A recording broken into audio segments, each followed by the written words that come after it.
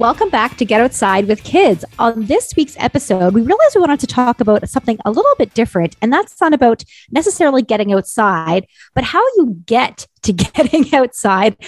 In this case, the logistics and some of the car trips, because of course, a lot of things we talked about on this podcast require a bit of driving. Sometimes it's pretty close and we talk about things right outside your front door, your back door in your neighborhood, and that's awesome. But sometimes you want to go on an adventure a little bit farther from home, and that could be 30 minutes, a couple of hours, or a full day's drive. And if you're already a parent listening in with kids, you know that those car rides can sometimes be really challenging, really long, really boring, but like really get you on edge because sometimes the kids are whining, they're screaming. As when I was a kid, I remember being in the car a lot. My parents, we'd go on big road trips. We'd often be told, we'd go on a 3.5-hour road trip pretty regularly from our house to another property in our family. And we were like, we never ever stopped, for example, not ever. It was like if you didn't go to the toilet. Your parents are awesome. They were just like, no, we don't stop. Why would we stop? We never get takeaway on the way. You just go. So like there's certain things about how I grew up in road trips. Like we didn't really have a lot of the things we're going to talk about because cars and car, audio systems were just different. So I think the way that it looks now, there's a lot of tools that we have both found, Jen and I have both found, and our families have found, can make car trips a lot easier to deal with. And we've managed to do some much longer trips as a result. Okay, but let's just double back on Kate's family car trips with her family, because I think you told me once, or maybe your mom was telling us that like back in the day, they didn't just have car seats, right? The way we have car seats now, and your kids probably in car seats till they're 12. And didn't she say she took you on a road trip as a newborn and you were just in her bassinet at the feet of her car because that was what you did? Yeah, I think that was just normal in the 80s. So yeah, my parents drove from Melbourne on one side of Australia to Perth on the other side, like a couple of days worth of driving across desert. And I was just essentially, it's like a box on the ground. That's what a bassinet is. There's not much more to it. But also, Jen, I was only like 5 or 6 weeks old. What was I going to do?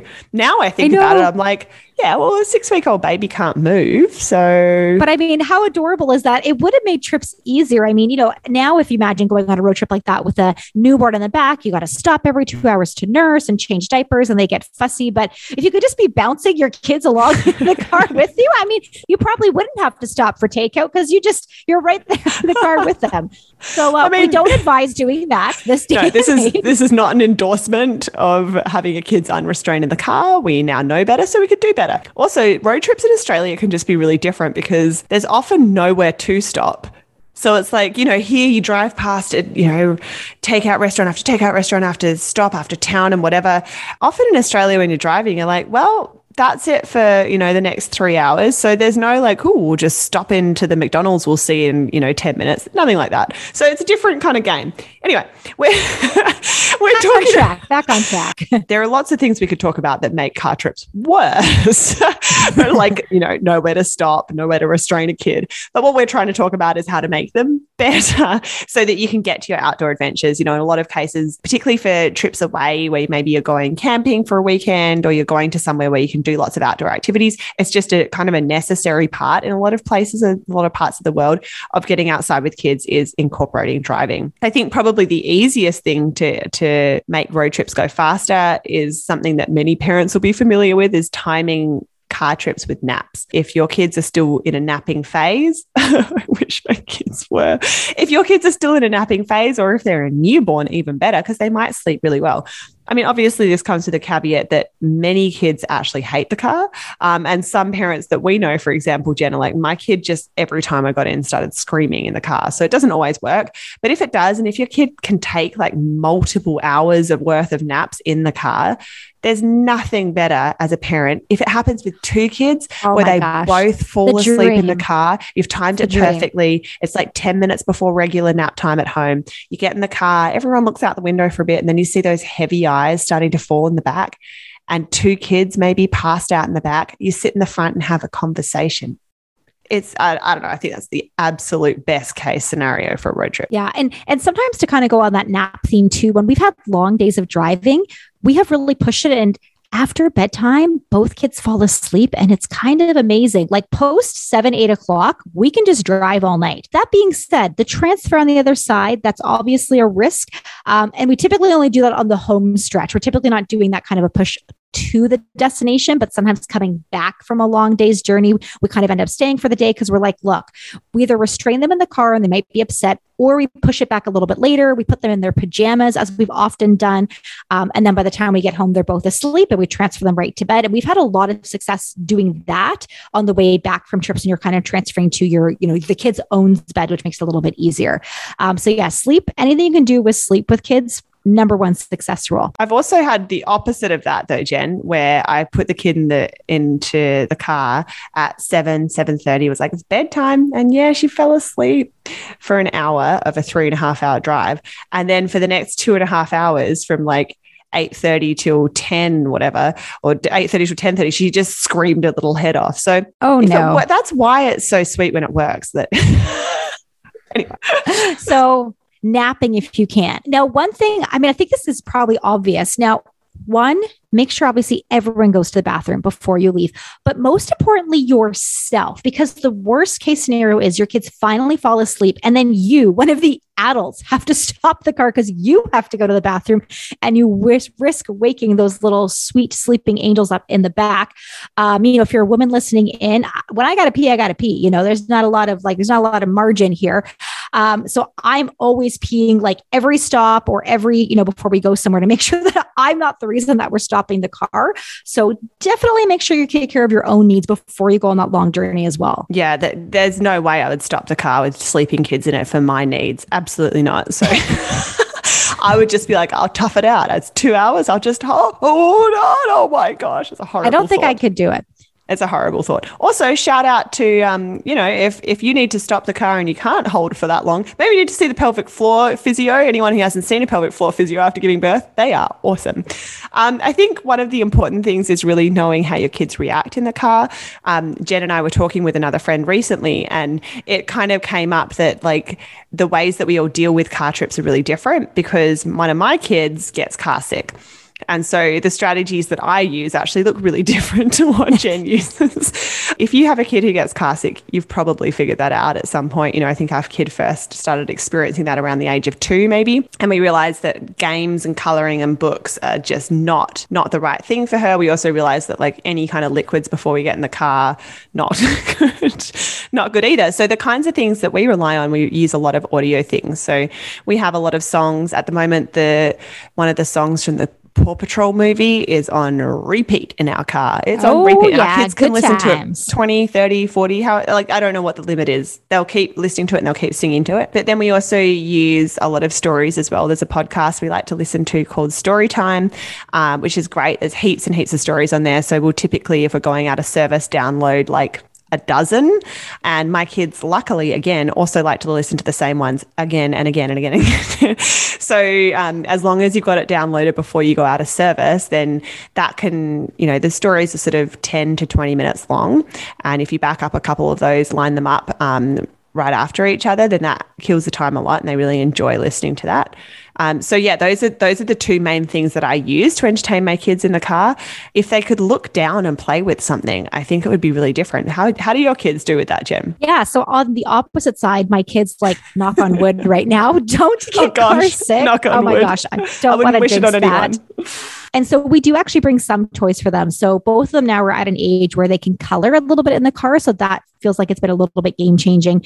The key to coloring though, is you have to give them like 4 crayons, because we have found if I give them a bag of crayons, obviously what happens after about 12 seconds is the entire bag of crayons is dumped on the floor. And now I'm trying to like awkwardly reach behind me as the passenger in the front and try and pick them up. So I try and give them like 2 or 3 crayons a piece. And the older one has cup holders now, like on the side of his car seat. So at least he can put the crayons there, which makes it a little bit easier. So less is more when it comes to coloring, but that has been really game changing. And then we have a couple of other, I kind of call them car toys. Typically what I let the boys do is pick out one special toy for the car. And I'm like, okay, we're going to go for a car ride. Let's pick out our one special toy for the car. And so we try and pick out something quote unquote special. It doesn't matter what it is. And then we bring coloring. Stickers is also a good one as well, depending on where your child is with like using stickers or how comfortable they are with that. You mean because they might eat them? They might eat them, or just sometimes the markers are still rolling around. They're falling off. Like our youngest he can color a little bit in the car, but he definitely drops the markers and crayons are on the floor pretty quickly. Stickers are a little bit easier. Like you can hold the pack of stickers and just kind of stick there. Now, know when you give your unattended toddler in the back stickers, the stickers will be all over everything. They will be all over the car seat. They'll be all over their face. They'll be plastered to the inside of your car. But again, I have to do the calculation trade-off of like, is this worth it for quiet time in the car? Yes, frankly, in my mind, almost anything is worth it for quiet time in the car. So I don't really mind a little bit of sticker cleanup kind of thing. So that one I like. And then to Kate's point, we try and do some, I guess I would call it like audio stuff too. Our oldest kid right now is about 5.5 and he can know, he knows most of his numbers. And so we started playing what we call like the number game. And once you start actually looking for numbers on the road, you realize if you're on a highway, they're everywhere between, exit signs and speed limit signs. And so we start having him call out the numbers as a way to practice his number. And he's like, that one says 90. That one says 134. That one says 75. Just as kind of a fun game. Again, you're basically killing time, but it feels like it's a little bit educational as well. And just kind of something to keep your eyes on the road. Obviously, if your kid doesn't know their numbers yet, even things like look for a blue car or look for a yellow sign, like just some arbitrary stuff on the side of the road. I feel like we play that game a lot, quite a bit too. Yeah, we've definitely done the yellow sign one. There are a lot of yellow signs. There are a lot of yellow windy signs. Road, and they're like marking like don't go off the edge of the cliff here. Which in BC actually, there's quite a few roads like this. So that's something we have to use sometimes when our kid needs to look. We want her to look out so she doesn't get car sick. Now, one other tip that we've kind of noticed as adults. So pre-kids, my husband and I, we did a lot of road trips, a lot of driving, and often on that home stretch, you're kind of hungry, you're kind of groggy, but we would just push through. Like as adults, you'd be like, no, we got food at home. We got stuff at home. We would just push through. Now we know we cannot make that mistake. We have done this before on road trips early on with the kids. And by the time you get home now, you as parents are super irritable. You're tired, you're hungry. But the reality is you're like an hour from eating because you got 2 kids in the car and they're tired and hungry too. And you've got to unload stuff. And maybe you don't have groceries in the house. And now you're really irritable and you're rushing to try and put the kids to bed. So I think what we've gotten much better at as adults in the car, and my husband especially, like as soon as we get to that kind of tired, kind of grouchy stage, my husband's like, nope, we're pulling over and getting a coffee immediately because it's better to get the coffee early on in the trip. So by the time you get home or to your destination, on the other side, you as the adult actually feel recharged. And if you time this right, and this happened I can probably count on one hand where my husband and I have actually gotten a coffee and maybe a snack. And then the kids fell asleep like 5 minutes after. And then we were in the car quietly with a coffee and a donut. It was glorious. It's the small things so as parents, right? It's it's those small moments in time where you're like, we sat there and we're like, oh my gosh, it's almost like an adult road trip right now. We can put on our music, obviously quietly. This is as good as it gets. This is it. This is it. This is it, guys. If you're listening, If that happens to us, which is very rare now because our kids are older and they don't fall asleep as easily in the car. If that does happen though, my husband and I often would continue listening to the songs or the story or whatever. And after a little while, you're like, why are we listening to Raffi? Like, Baby Beluga is a great song. Baby Beluga is an amazing song. But on repeat 24/7, when there's no children listening, it's not necessary. So sometimes it takes us a while to adjust to that and turn it off. I think thinking about that grouchiness and the hanger that happens in the car as well. Your snack game just has to be on. My kids, when they're in the car, can eat like 12 times as much as they would, if they were just playing at home. So making sure you've got snacks that are like not wet snacks, not like, like I took some melon in the car the other day. I don't know what I was thinking. Oh, no melon. And It's not passed it back to them and their sticky hands. And then they'll go, wow, and they're wiping them in their car seat. I was like, what have I done? The balance of that though is if you provide like really dry, salty food, then they're like, I'm thirsty. And like we have to limit the amount of liquid that our kids have in the car so that they don't feel unwell. So like, there's a balance there between like the super salty food that's dry and like easy to, vacuum up afterwards versus the kind of wet things that make a horrible mess. We've kind of found sandwiches work well, but we still use squishies. Like my oldest is 5.5. And on a car trip, like I don't like to get squishies, squishies. Some people call them pouches. Pouches. Or okay. Like pouches. pureed food in a little pureed pouch. Yeah. we my kids still love those. And for car rides, they're great because to Kate's point, like for fruit in the car, we can do like apples or maybe blueberries or grapes cut up, although that could get wet if I'm cutting up the grapes too. So Squishies is nice for like, it's wet, but it's contained in a pouch and it's something nutritious. And yeah, same thing. Snack game has to be high level snack game. I was explaining my food sorting technique to Kate right before we started recording this. And so if we're going away for like a longer, away for a weekend kind of thing, we typically have three large bags of food. And so the first bag of food is like the food you cook. So stuff that you wouldn't eat in the car, like pasta, sauce, that one can go in the trunk. I don't care where that one is. The second one is your full bags of snacks, like full bags of chips or cookies or lots of apples, things like that. That one that goes in the car for emergency rations. But then I have an entire third bag, and this one's the snack bag at my feet if I am the non-driver, if I'm the passenger. And this is where I have all the things like cut up apples and goldfish crackers, but partitioned already into Tupperware containers.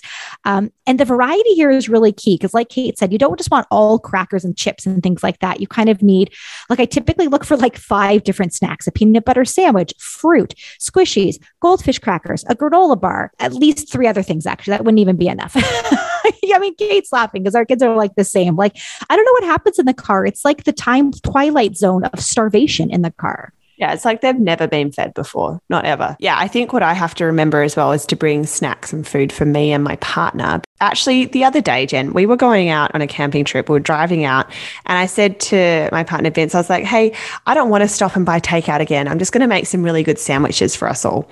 So I made 6, like I had bread rolls, like those cheesy covered bread rolls filled with all these good things, 6 of them for our family of 4.